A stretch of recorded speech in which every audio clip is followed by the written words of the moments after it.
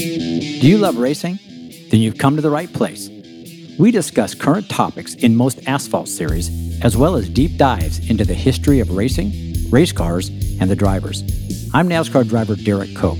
I share some of my personal stories, as well as highlighting those people that shaped my career and others. I'm Elisha Cope, and we also take on controversial and engaging topics on many subjects, including NASCAR, as well as tips and tricks that have worked for us in building teams from scratch, keeping relationships, and finding new roads. Hopefully our experiences will inspire you to reach your own goals. Let's get started. Welcome back to Race Theory. This is episode 22, Fishing, Reeling, and Landing. Sponsors, that is.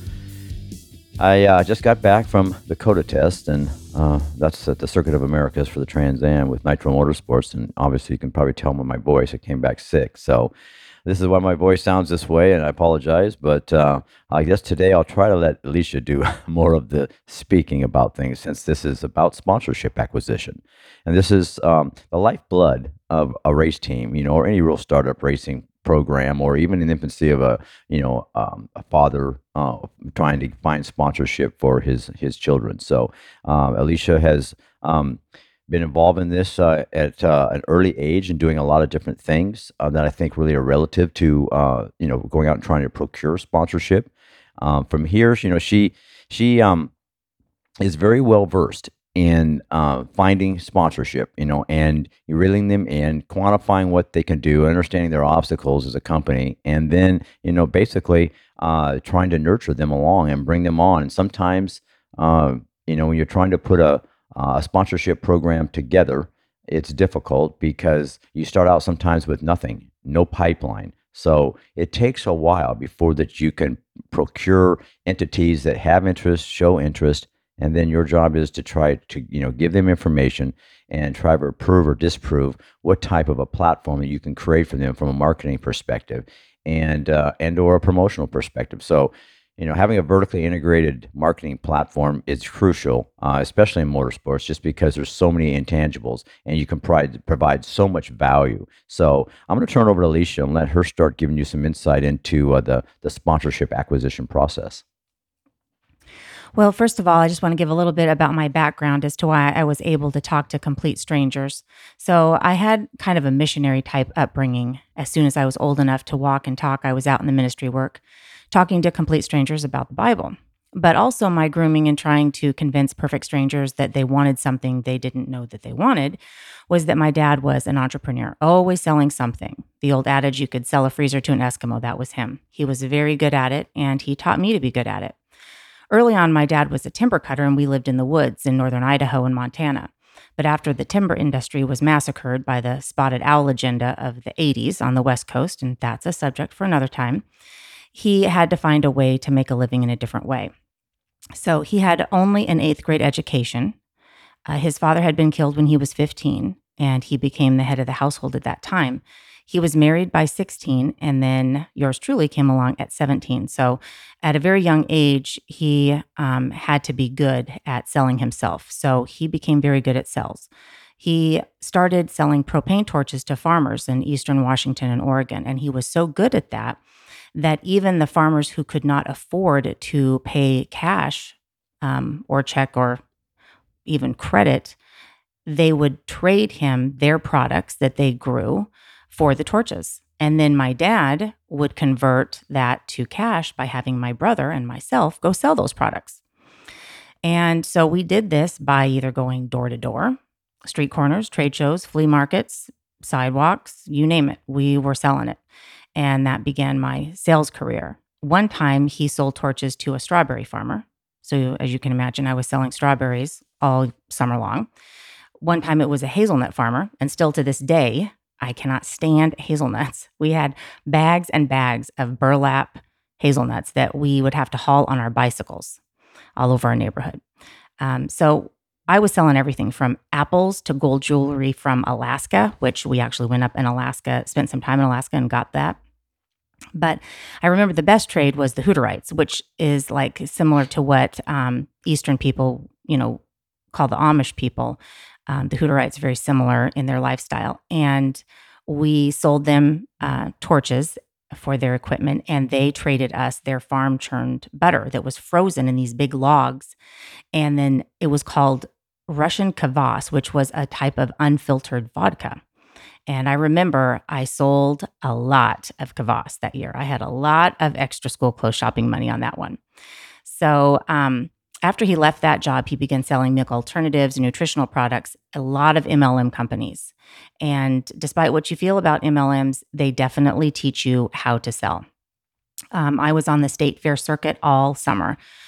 Every school break, we were doing a state fair. So I learned the art of the sale by really watching the best of the best and how that they would get around people's objections. And they also had to educate the consumer at the same time. So long story short, I met Derek because of a nutritional product I was actually selling. I was the marketing director, and we began dating. And I knew right away that I could help him get sponsors. I could tell that the team and himself, were struggling at the time to get those. And I did land a few small ones for him right away. And so then he trusted me, and the rest is history. So I'm going to go over just a few points that I have learned. And it is the same principles, whether you're selling a crate of apples or $1 million NASCAR sponsorship. What I get from a lot of people that I've tried to train is I can't sell. I'm shy. My personality is not like yours, Elisha. I'm not the right type. I can't just get in people's faces. I can't talk to strangers. Well, I will say you do need to get over your fear of talking to strangers, but I do think that this can be overcome with some work. It can be. I'm proving that. I think at an early age, I was really shy, and I wouldn't even look you in the eye directly. And I think my father realized that, to be a good representative of a company or an extension of a company, you really needed to be able to be proficient, both in and out of the race car. As he always said, you need to be the most well-rounded. So he put me in a position to, get on the front counter of the Koch brothers racing engines, where I had to deal with, the day-to-day public. And those are difficult things when you have people coming in and there's, a problem with an engine, or to them conveying what they want, and then pricing, and then picking it up and not liking the price. And so you learn how to deal with people. You learn how to read people. And I think that was a key for me. And I think beyond that, I went on and I took some speech classes. My father made me available to all the radio stations. And then when there was some TV things to do, I was just, afforded the opportunity to try to get me in front of this so that I could really learn and go through the process. So I became more comfortable and adept at doing it. And after you do an enormous amount of radio where you don't have people looking at you, it's a lot easier to, convey things and come up with, the way you like to speak, your inflections, things like that. And then beyond that, I had to start finding sponsorship. So, being shy and, from a sponsorship perspective, you have to be able to, I feel like back in the day when I was looking for sponsorship, I felt like I needed to see an audience. This day and age, you hear so much about everybody doing business through social media. And, that's well and good. But honestly, in my opinion, if you're going to get money out of somebody, you need an audience. You need to speak to the right person. You need to be able to look them in the eye and convey to them what you do, how you do it. You have to understand the obstacles that they have as a company. What are they really looking for? And if you listen to the old adage, you want to create the link between the consumer, the brand, the trade, and the race car driver. That's what we used as our concept for racing sponsorship, meaning that you basically have the consumer, which is the person buying the product. You have, the brand itself, which is what you're physically trying to, convey and get people to purchase. And then the trade is where they're going to get it at. And then you have the race car driver, who hopefully is the fixture that people are getting excited about and using as the bait for them to want to, reciprocate and purchase and get back behind that product. So that's what NASCAR, when they said they had 72% brand loyalty in the day, and they still do today, it's because they're able to create that link between the consumer, brand, trade, and racing drivers. So, those are a few things that I feel like are important. But yes, not being shy, getting outside your comfort level, which my dad made me do, really paid dividends. Yes, absolutely. And there are some things that you don't need to be taught to you. They can be caught. In fact, there's some things that have to be caught. And I'll outline a few of them by a study that was done by Harvard on what the top salespeople have that make them the most successful salesmen in the world. And it actually comes from a book by Tamara Bunty, Proverbs of Selling and Mastering Sales. I highly recommend this book. And she's actually from Charlotte. I've met her. And in the back of the book, I'm just going to read it because it is so good. And just kind of take note as to whether or not, if you're searching for sponsorship or your business needs fundraising of any sort, if you're doing these things already or if you need help with them. So here are the attributes that this study found in all highly successful salespeople. Number one, they don't take no personally and allow it to make them feel like a failure. They have a high level of confidence or self-esteem. And although they might be disappointed, they're not devastated. And that was one thing I learned at a very early age being out in the ministry. I had people tell me no, slam doors in my face all the time. So I got pretty immune to it. But there's a lot of people out there that's pretty hard on them when people say no, no, no, when you get 10 no's and you just want to give up, but you have to keep going. Number two, 100% acceptance of responsibility for your results. These people that were the top salespeople did not blame the economy, which is what we hear all the time right now, the competition, or their company for dips and closings. Instead, the worse things were, the harder they worked to make the negatives work to their advantage. Number three, above average ambition and desire to succeed. This is a key area because it affected priorities and how they spent their time on the job. High levels of empathy, the ability to put themselves in the customer's shoes, imagine their needs and concerns, and respond appropriately. And I think that's something that Derek already alluded to. You need to overcome their obstacles. You need to be asking them the questions. If your pitch is just full of you talking, then you really need to readjust that because it should start with questions. What are your obstacles? Where do you want to go with this? Where have you been with this? How do you see your vision? What kind of marketing works in your opinion? What kind of marketing doesn't work? Next one, intensely goal-oriented are these people. They always know what they are going after and how much progress they're making. So they keep themselves from distractions and sidetracks. They have above average, willpower and determination. No matter how tempted they were to give up, they persisted towards their goals. Self-discipline was definitely a key. They were impeccably honest with their self and with the customer. And this is huge because as a Christian, I am not going to lie when they ask me for numbers, when they ask me for, what's your TV package, when they ask how many times does the race car get seen, when they ask me, how many times do we convert to a sale, what's our ROI. These are things that I'm very honest with. And no matter what the temptation to fudge on these numbers, you need to make sure that you're always building trust with your potential sponsorship. The trust is key. You have to gain that trust before they're going to give you their money. And then the ability to approach strangers, even when it's uncomfortable. And of course, we alluded to that. So I think all of these things put together will make a very, very top salesman. However, you might have one or two. You might have none. Maybe you need to work on that. But those are just the facts. The numbers don't lie. Those people studied had those type of attributes.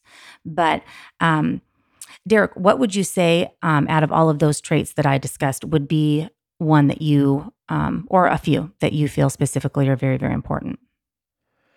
Well, first of all, I think it's really understanding the company that you're pitching, first and foremost. I think understanding what you have available. First of all, how can you make a difference? And you talk about being honest.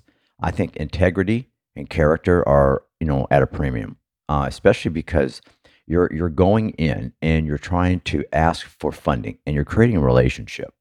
And relationships, whether they're a caring romantic relationship or whatever the case may be, it really comes down to trust and honesty. And, if you can go in and you can, explain to them what you're doing and who you're reaching, what you think the reach is for them, and give them realistic expectations. I think so many times, we always try to, like you just alluded to, you try to boast or you try to give the perception that it's bigger than what it really is. And I don't think, honestly, I just don't have that in me to do that. And I was just really brutally honest and said, obviously we were fortunate at that time that NASCAR was, in its heyday and on the rise, and the numbers spoke for themselves. You had quantifiable return on investment there, with a cost per 30-second value for a TV spot, right? Because, we had access to, all the ratings and all the numbers and in focus time.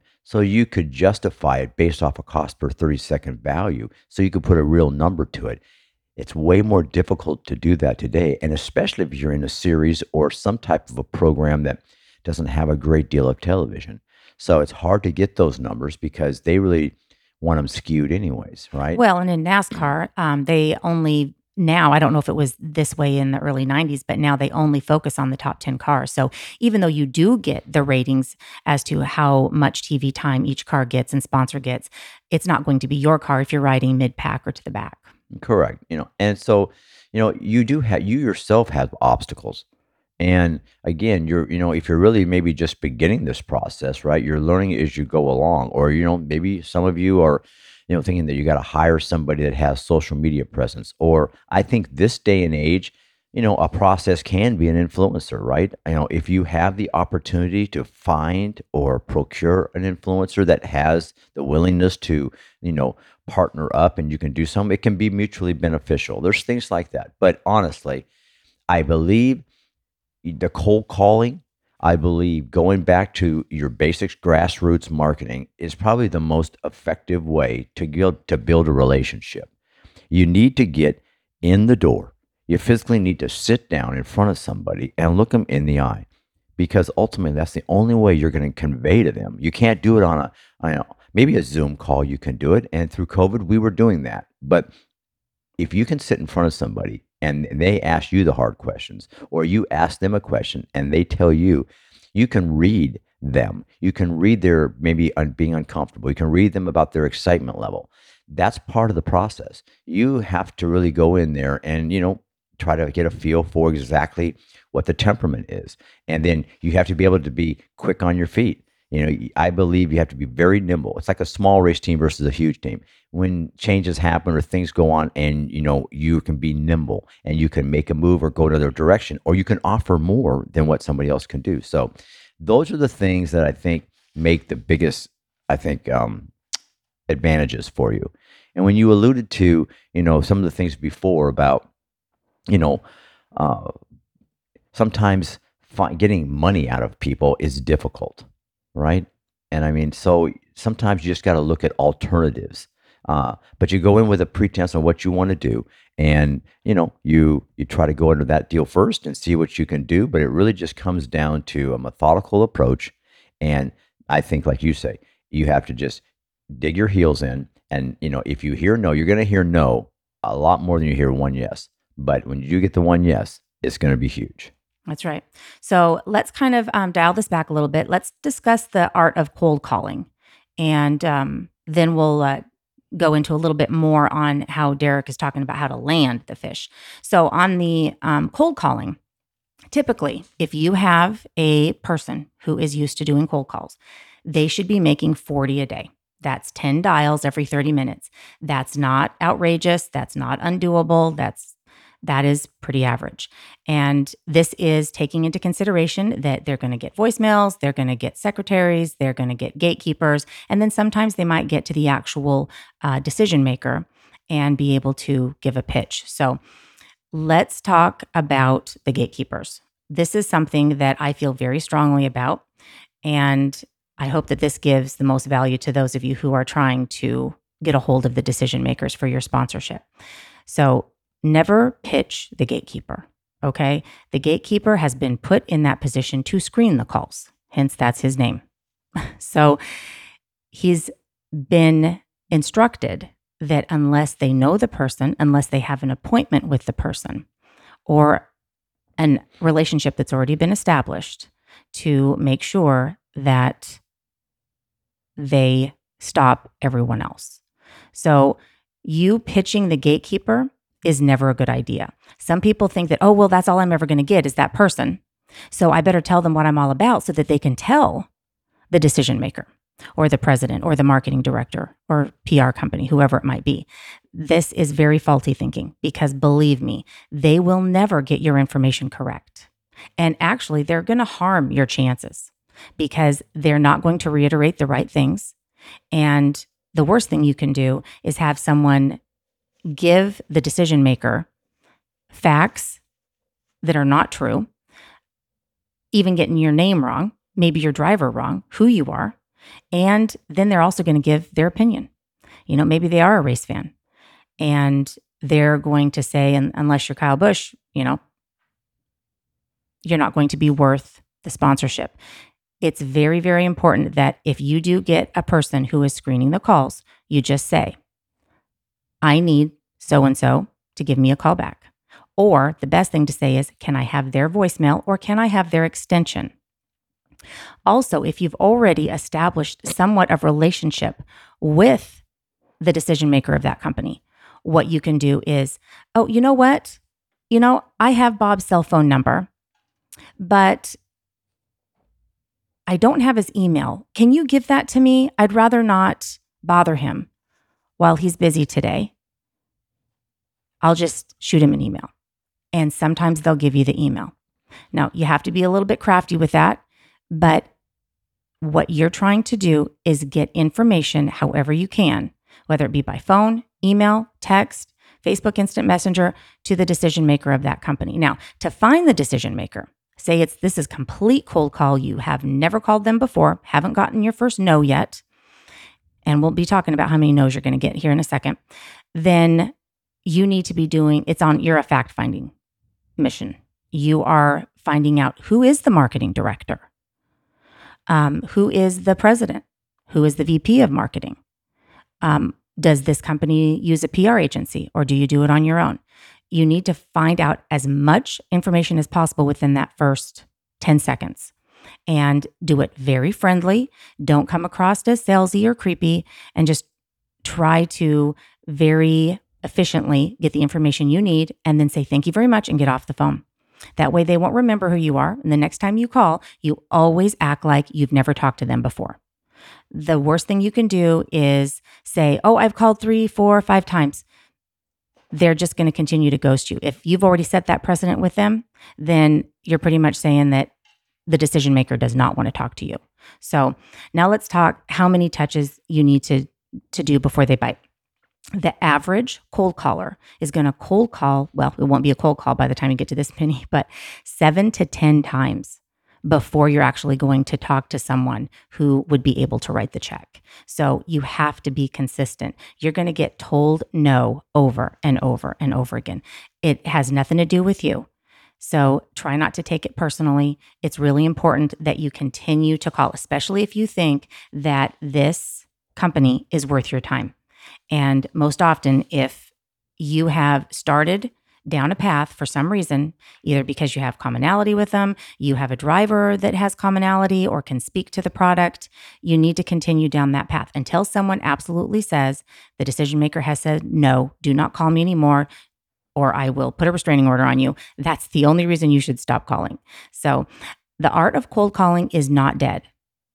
There is social media. We live in the digital age. I totally get all that. You've got so many ways of getting to people, but sending them texts, sending them videos, sending them voice memos or messages is not going to get you a decision.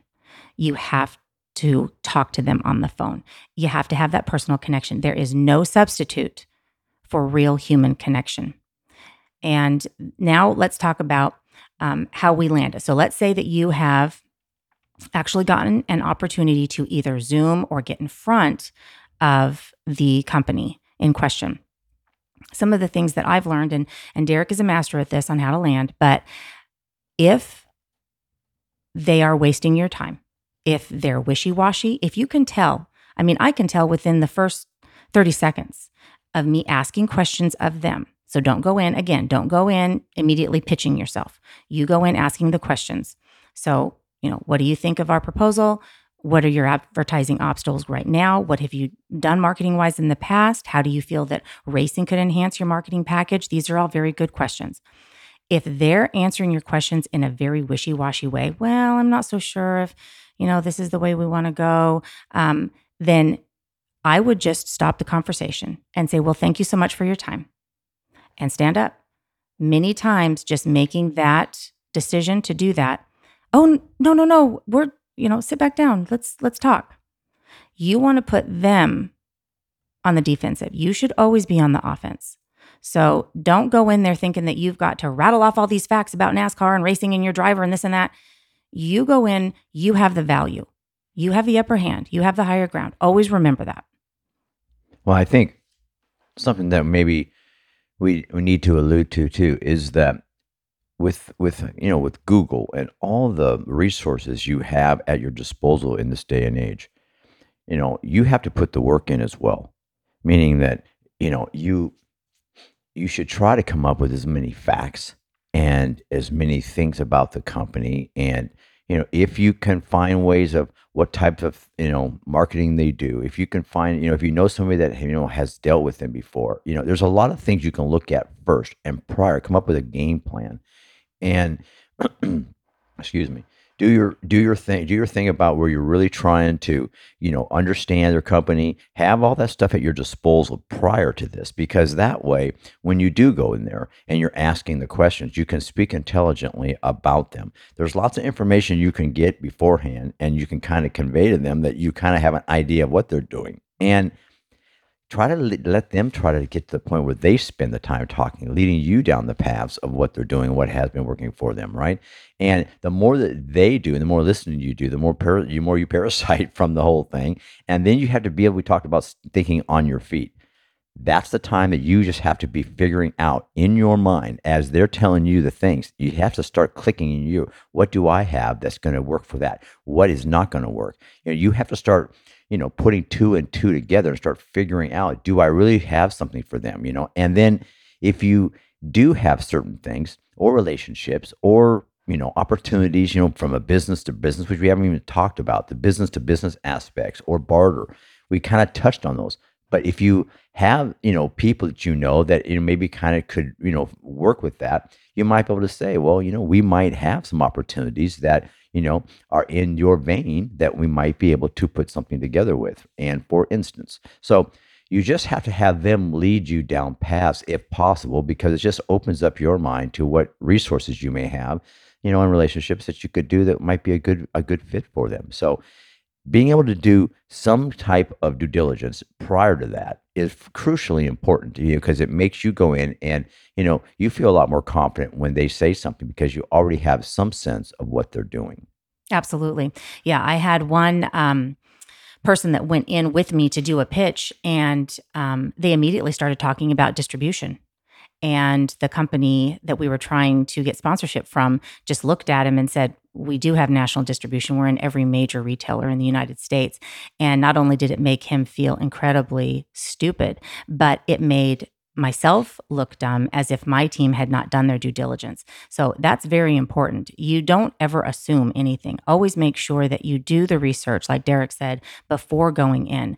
And so that you have those questions that you don't know ready to ask. So if you know that they're in every retailer already, then distribution's not going to be their obstacle. So we're not going to spend much time on that.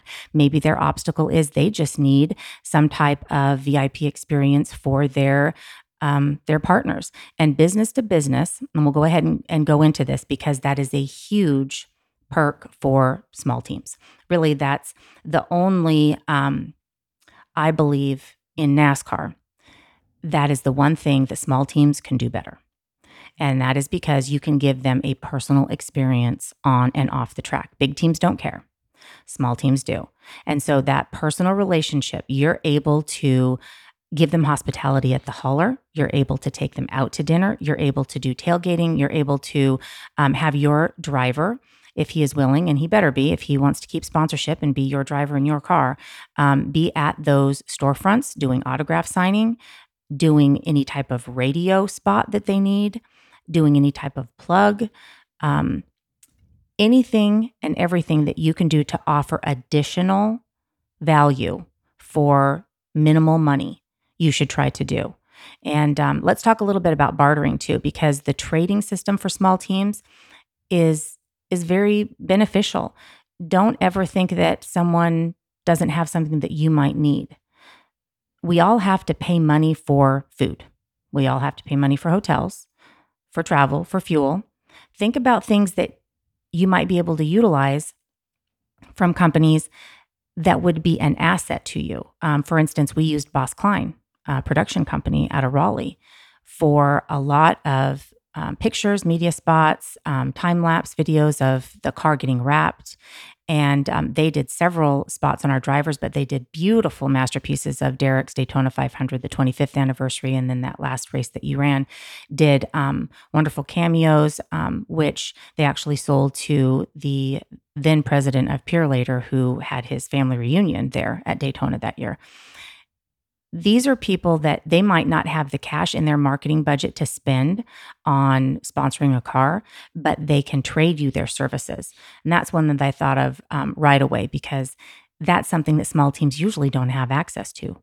And you could have that type of high quality digital content and you're trading it off. So look for those things. Obviously, hotels, catering companies, graphics people are great. They're willing to trade their intellectual property for spot on the car. And that's how we originally started working with Ryan Daly. And now he is doing graphics for a number of different Cup teams. He's definitely a success story there. Well, like we said, there's a barter is something that's been going on, for a very, very long time. And people didn't really have money, but they had crops and they had, extra crops or things. And if you look at the business, there's a lot of businesses that don't have sell-throughs, or, if they're forced into, dealing with some large companies, and they put product on the shelves and it doesn't sell through, then a lot of them have to buy it back or they have to take it back. And so there's salvage. They have products out there that they have, salvage products, still close dated products. There's all kinds of things. So there are opportunities to take, product or services, and then take that, resell that at a discounted rate and try to find a way that you create some revenue for yourself too. All I'm trying to explain is that there's always, 3 ways to skin the cat. So if you can't get money or they don't have the money, then they obviously have spent their money on product. They've already spent it on putting it on the shelves or paying somebody to put it on the shelves, and they haven't sold it through, so they're going to get it back, or they have a bunch of it in inventory. So maybe it's hard work, but you have to get outside the box and you got to start thinking, okay, do I know anybody that I can get this kind of product from and go and sell it, and get a portion of money back and then put their name on the car, and you create a relationship, because once again, you've done something for them. You've created goodwill. You took product off and you gave them a marketing opportunity that they can write off. So they basically can write off the fact that inventory that they've given you, you can give them marketing on the car. You get a little bit of money to go put it on the car. You create a relationship, and your son or your daughter or whoever has a uniform with the name of a company on it. You create positive perception about your kid and a brand. And now you just created the link between that brand and the race car driver. Whether you could, create it with a trade or not, but you've done the first step. You've gotten your child an opportunity to wear a brand. You've opened the door to a relationship. And from when there's one relationship, they know other people, then it just starts to snowball from there. So it only takes one before you start to be able to, get things kind of rolling. So, again, you talk about listening to your friends and their relationships, or what companies they own, who they work for. Those are the things you got to think about and look at and find out, what do I have in my, immediate, surroundings of the people I know, and what do they have and what resources is there, right? And instead of going to them and asking them for $2,000 or $10,000, ask them what they could do. Is there an opportunity with their retailers or their suppliers or their vendors or whatever? Look for those types of things. And then, like you say, I think it's very important. And I said this to, Corey Haim's father this week at COTA, that, here he is. He's a Toyota development driver, and he's got some funding from Toyota, but dad has to come up with the rest of the money. So there's a burden And there's a burden on a lot of people out there, from the team owners that have to have sponsorship, from the dads and the parents that are funding their kids. So there's always burdens. You have to find a way to, mitigate some of that burden. So look for ways to do it. And, it doesn't have to be big to start, but, just you have to get a ball rolling. And once one thing works for you, you can continue to go down that path until it fades and you go down another path. Yes. Constantly looking for someone or something that can be of benefit to that sponsor. And you've already said the relationships in the B2B, that is so important because it does not cost you a thing and very little time to connect them to someone. So keep a running tally, like pen and paper, put pen to paper. Or if you like putting notes in your phone or you have a file on your computer. But every time you come across someone that says, hey, I'm looking for XYZ, mark that down. It might not mean anything to you then, but then maybe you find a sponsor 6 months down the road and you've got that person's name and number that, oh, they were looking for that type of company. It's so important to drop names constantly to these people because it makes them aware that you have a funnel and you're going to continue to funnel names to them. Don't ever be stingy with your connections because if they benefit your sponsor knows who they came from. And if you have a sponsor that doesn't have any integrity and they go with another team, and believe you me, we've had so many happen. But let me tell you this. There's no need to keep your connections and your value to your sponsor close to the vest. If they're going to leave you, they're going to leave you regardless of how well you treat them. So if you get a very good sponsor, they have high values just like you do, and they have integrity, they'll stick with you forever, just like all the sponsors that we've had that are still here that we mention all the time. They understand our obstacles. They trust that we have the integrity that we've always shown to them.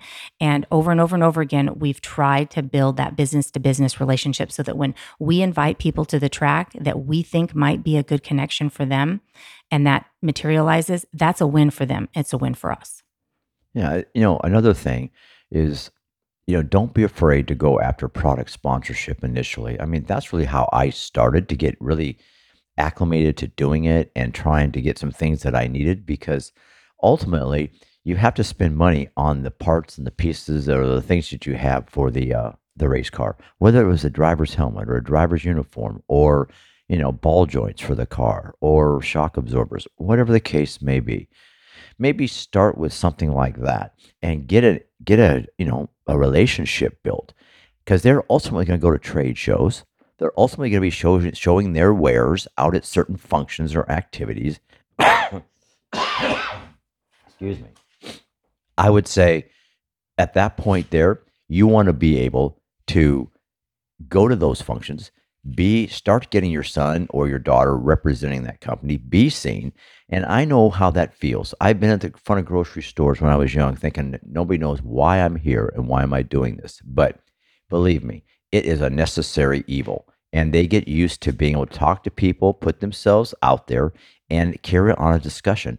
And they see that you are getting represented by a company, whether they're giving you money or product. It's a place to start. So there are a lot of avenues, and they'll all pay dividends. So you just have to start, put your thinking cap on, sit down and start writing things down and just start coming up with a concept of how to attack. First of all, who you know, what do you know, and where do you want to go? And then start there. Absolutely. And don't discount anyone. Don't tell yourself a story that, oh, that person can't be of any value to me, or that person is not in my industry, or, that company or that product is not going to appeal to this particular sponsor when you're thinking of business to business opportunities or relationships that could be mutually beneficial, because you never know who that person knows. Maybe they might work a 9-to-5 job at, an industry or a service related field that does not have any bearing on the sponsor and what they're looking for, but maybe their son, daughter, cousin, mom, dad works for a company that your sponsor is actively seeking. I think the one thing that I've learned over the years is that everybody that comes to the races or comes to an event or comes to see what you're doing, they want to be able to leave telling a story. They want to leave with a story. I always felt like it was my job to make them leave with me touching them in some way, shape, or form, whether it's signing an autograph, spending a few extra minutes, taking a picture, talking to them a little bit more, spending extra time, going the extra mile. Or there's other situations that you do. You go to a function or activity and, you spend more time, or you talk to their parents.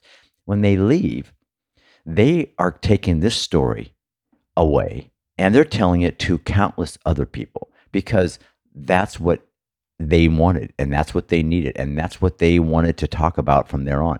So all of that snowballs. All of that is just a continuation of you spending extra time, going the extra mile, and creating a persona out there that you've taken time with these people. You're interested in what people are doing and what they're doing, and you're happy that they're there watching you and paying attention to your career. That's going the extra mile. And like I said, you don't get outworked, but you always give more than you get. And if you can do those things there, whether you get $5,000 and they get $10,000 or $15,000 worth of sponsorship or reciprocation or whatever, you want them to get more than what you got, because that's a mutually beneficial relationship and you're going to get return on that. That's a very Christian attitude too. And I love that, because you're out there to serve people. And so if they're getting a win and it's even bigger than yours, you all win. You're all here on this earth to serve people and to make a living. And I also like too that personal responsibility for you as a person. I challenge each and every one of you to always make sure that you're doing your best in trying to obviously gain whatever sponsorship you can or funds for your cause. But remember that it's not luck. I've heard this so many times by people that work with me, and they look at teams that land sponsors, or they see a driver that gets the sponsor that they had been going after how many times have we heard this? That was my sponsor. I called them first and now he ends up with it. He's so lucky. It's not luck, folks. It's consistency, it's determination. Something resonated with that sponsor, with that driver. They had a better salesman. So it's not luck. God doesn't choose favorites. It's hard work. There's always going to be a bigger fish in the pond. There's going to be another car owner that has more clout, has a bigger name. There's going to be a driver that's maybe got a bigger name or has won more races. That's what you're up against. You have to look at, your arena, and you have to figure out, who am I up against? What am I trying to do? How am I different, first of all? And I think that's what I did at a very early age, is when I was going to Winston Cup racing, I said, how am I going to differentiate myself from the rest of these guys? I come 3,000 miles from here. I have no money. I, have some talent, but certainly probably not the best race car driver, but I can drive one of these things. And what can I do? The one thing I can do is I can sell. I can convey to people what I need to get them to believe in me, first of all, and or what I can do for them. And I think ultimately that goes a long ways. And I would wear a suit and tie to every function that I went to. Yes, you were very ridiculed for that. I was ridiculed for it because in the South, they wanted to wear jeans, and they didn't really, they didn't want that. And when they see that, they think you're trying to be better than them. When in fact, I was just trying to separate myself from them. And I was more comfortable in a suit and tie. So I felt like if people saw that I took the time to dress up and show them respect, to come to sign autographs all day long for these people and take pictures with them, when they left with that picture, I didn't look like a hooligan. I looked like a businessman representing my sponsor, and I took the time to look the part so that they had a special moment or token when they left that event, because they spent time, energy, and money to come. They deserved that. That's the way I looked at it. And I do recall that those top VPs at Purelator at the time, they respected that about you, that you always showed up dressed very professionally and classy, and you could go straight from a press conference to, a commercial if need be, and then, walk out on the track and get into your driver's suit. They appreciated that, you can never be overdressed. You can be underdressed for an occasion, but you've always told me that many times. I'll ask you, am I overdressed? And you always say, baby, you can never be overdressed. You can just be underdressed. So always remember that. That's a good one. Also, too, before I forget, follow-up is very, very important. And people have different ideas about the CRMs.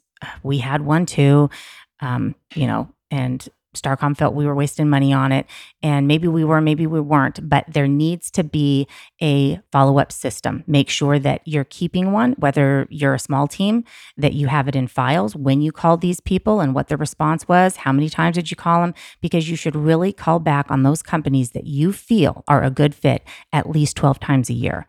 And you will reap the benefits if you just keep consistency. And when we talk about landing the fish, Yes. right? That is the ultimate goal, right? It's getting it closed. So many people, I've been in with so many people that, are bird dogs out there. All they do is they try to get in the door, they get a deal going, and then they bring it to you and they get their 10%, or they get a percentage of what you're doing. But they can't ever close a deal. They don't know how to ask for the money. They don't know your business. They don't know exactly what your needs are, what you're willing to do. It comes down to you. So again, we talk about that personal eye-to-eye contact. You have to sit in a boardroom with somebody, and you have to be able to convey to them that you're appreciative of this opportunity, and you know what it means, and here's what I am going to do for you. This will work for you. And I countless times I have done those things, and I have conveyed that to people, but you can't do it, by somebody else doing the deal for you. Exactly. So if you have what we call a bird dog, and they're out there finding companies that might be interested, give them a commission. Tell them no matter what, no matter who lands this deal, I've always told all my bird dogs, it doesn't matter if I land it, you land it, Sally Sue lands it, you get the commission. And I don't have it with you at all. I land the deal, it's your deal because you brought me this name and you put me in front of these people. But by all means, you need to make the pitch. Nobody knows your team and your driver and you like you. And there are some bird dogs that might be able to sell and land the deal, but I have found very few that are very effective. And they can sit in the board meeting with you. They can be on the Zoom with you, but you need to be the one that makes the final call. And ask for the money. And says, y'all ready to do this? We take credit card, we take wire transfer. I'll have my assistant give you the instructions. Yeah, you have to be able to ask the hard question. And the hard question is, this is right for you. You know it, and I know it. Let's get this deal done. I have a contract here. I can send it to you. You can turn it over to your attorneys and we can look at it. Or I'll email you a copy. Here's a flash drive. Here's the contract. Give this to your attorney. Let's get this thing done.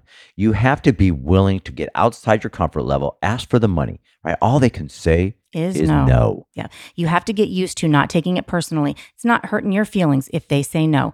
And really, it's never a no. It's a not yet. That's what it is. It's a not yet. They're not ready yet. Yep. So I think with that, I'm excited that we got the opportunity to talk about this. And, because I know that that's what most of the listeners that have young children in racing is they're always they're having to spend the money themselves. And how do we get sponsors? It's a tough thing, but we will continue to elaborate on this more because this is a subject there's a lot more to talk about. And we just touched the surface of this. So we'll continue to bring more things along on the sponsorship side, like proposals and things like that. So there's a lot more to it than just meets the eye. And it takes years to become proficient at it. And we'll discuss it more, but we really appreciate you listening, and we hope you enjoyed this, this episode. Yes, and your voice lasted all the way through, baby. I'm very impressed. Barely. So we have very, very exciting news, like I alluded to on my Facebook Live, and I think we talked about this a little bit last week. So sometime this week, don't know the exact date, we will be launching the Race Theory website, and on that website is going to be all kinds of perks, incentives, products, and a couple of them I think y'all are going to be very excited about, and an opportunity for y'all to maybe have some interaction with Derek's ebook, and maybe even have a chance to feature one of your stories in it. So with that, we'll let you go and have a absolutely fabulous week, and we will see you next time on Race Theory. Thank you so much for listening. Did this episode give you some value? If so, please follow us on Facebook at Derek Cope and Instagram at Derek Cope 00. and leave a comment or question and use #RaceTheory. We can't wait to hear from you. See you on the next episode.